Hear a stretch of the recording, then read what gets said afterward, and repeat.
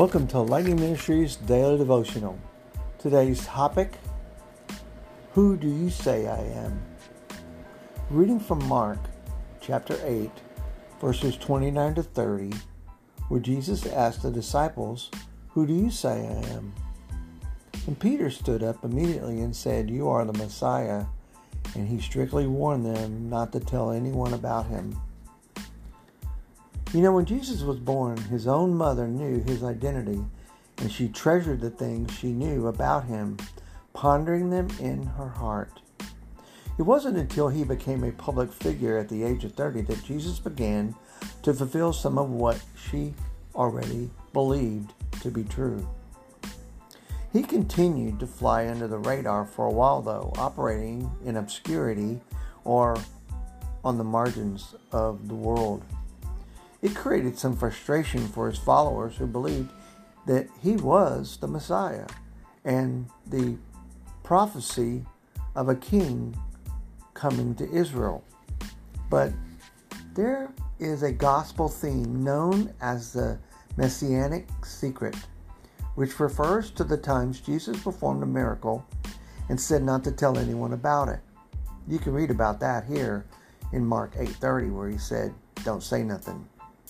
Now, the great mystery of God becoming a man was that Israel's king was coming, but he was coming incognito, or in disguise, or in secret.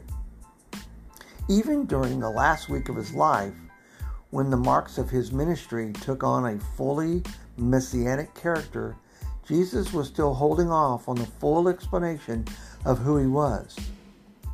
The irony of all of this secrecy, though, it was that those who met Jesus told everyone about him.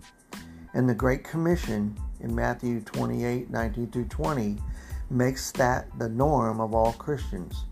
Because we have experienced the salvation and freedom that comes from trusting Jesus, we're called to tell everyone that now known secret that the King has come and is coming again. Or in this case, returning on a cloud, sounding a trumpet, and revealing his kingdom in heaven for us to all return to. I want to thank you for listening today. Thank you for all the messages that you've heard. I pray that God was using these to encourage you and maybe give you insight to his truth. Don't allow yourselves to skip a day without prayer or spending time in the Word to let God reveal to you his purpose for your life. Have a blessed day.